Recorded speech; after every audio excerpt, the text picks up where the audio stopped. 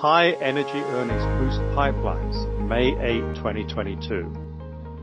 Earnings for pipeline companies are generally devoid of excitement unless steady growth gets you animated, such is the stability of most business models.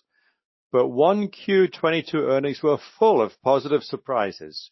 Cheniere, CEI, blew away expectations with first quarter 2022 EBITDA 65% ahead of consensus. Most of their liquefied natural gas contracts are based on a fixed charge for liquefaction, but in some cases they're able to market the LNG themselves. Continued strength in global LNG prices drove the beat. CFO Zach Davis reported that because of cash flows, we'll be bringing down the share count, we'll be reducing interest expense, and ideally, eventually, yes, increasing that guidance, but we'll stick with what we got today. He was referring to long-term guidance because they increased their 2022 EBITDA and distributable cash flow, or DCF guidance, by 17% and 26% respectively. Enbridge, ENB, North America's biggest pipeline company, beat consensus EBITDA by 2.2% and raised their dividend by 3% year on year. Dividend hikes are becoming a common theme across the sector. ENB has one of the more conservative management teams in the industry. Their $3.44 Canadian per share payout equates to a generous 5.9% yield, 1.75 times covered by DCF. Enbridge is also growing their energy transition footprint.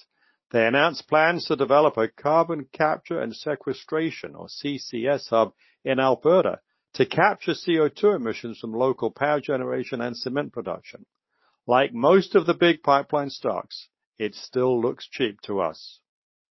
Energy Transfer, widely held by financial advisors we talk to, beat EBITDA expectations by 13%, largely due to strong performance in natural gas pipelines. Co-CEO Marshall McRae said on their earnings call, "In this quarter, our intrastate volumes were up 17%, our interstate volumes were up 15%, our midstream volumes were up 14%. Our NGL's record volumes, as I alluded to earlier, were up 17%.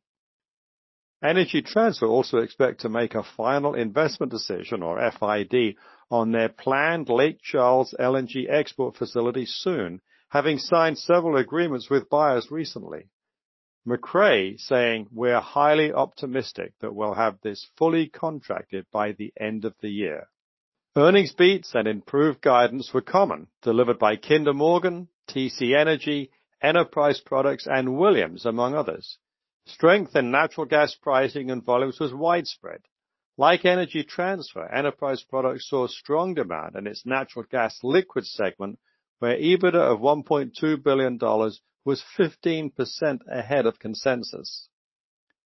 The U.S. moved to a net export of NGLs in 2010 and now ships 2.3 million barrels per day.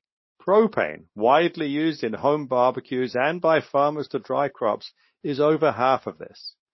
Enterprise Products, Energy Transfer, and Targa Resources dominate the processing and movement of NGLs. TC Energy raised growth capex by 9% and attributed it all to inflationary pressures on labor and materials, something we're all accustomed to. Meanwhile, Equitrans continued to press ahead with the Mountain Valley Pipeline, buoyed no doubt by vocal support from Senator Joe Manchin, Democrat from West Virginia. The Mountain Valley Pipeline is all but complete, but has suffered repeated delays because of adverse court rulings on previously issued permits. Equitrans is now pursuing new permits from 2 federal agencies and hopes to place the pipeline into service by the second half of next year. NextEra, a joint venture partner in Mountain Valley, was so pessimistic on the prospects of the pipeline that they wrote their investment down to zero in February. Their shrewd accountants have engineered a tax deduction on the full capital investment with the possibility of future returns on an asset now carried at zero. Since Kinder Morgan kicked off pipeline sector earnings on April 25th, the American Energy Independence Index has gained 3.5%, outperforming the S&P 500 by 7.5%. Fears of stranded assets due to the energy transition used to hang over the sector. Opposition to new pipelines from environmental extremists further contributed to negative investor sentiment. We concluded long ago that constraints on spending by pipeline companies was good for investors, albeit sadly not so good for consumers. We wrote about this in Partnering with Pipeline Protesters back in June 2019. Williams Company CEO Alan Armstrong confirmed as much on their earnings call when he said, "Thanks to the efforts of the environmental opposition in making pipeline permitting so difficult in the areas that we operate, it's allowed us much higher returns in that space than would normally be allowed."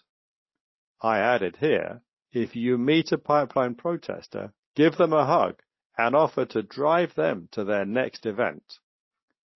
Failures of European energy policy are boosting the outlook for our energy sector.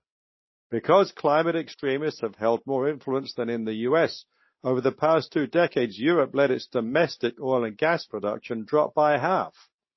Although consumption has been falling, their increasing reliance on Russian oil and gas made them more supplicant than trade partner.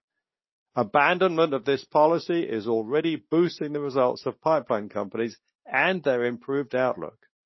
The EU has held a strong, wrong position on energy. By contrast, Williams Armstrong said of the US, "I think all of us would question whether we've actually had an energy policy or not," end quotes.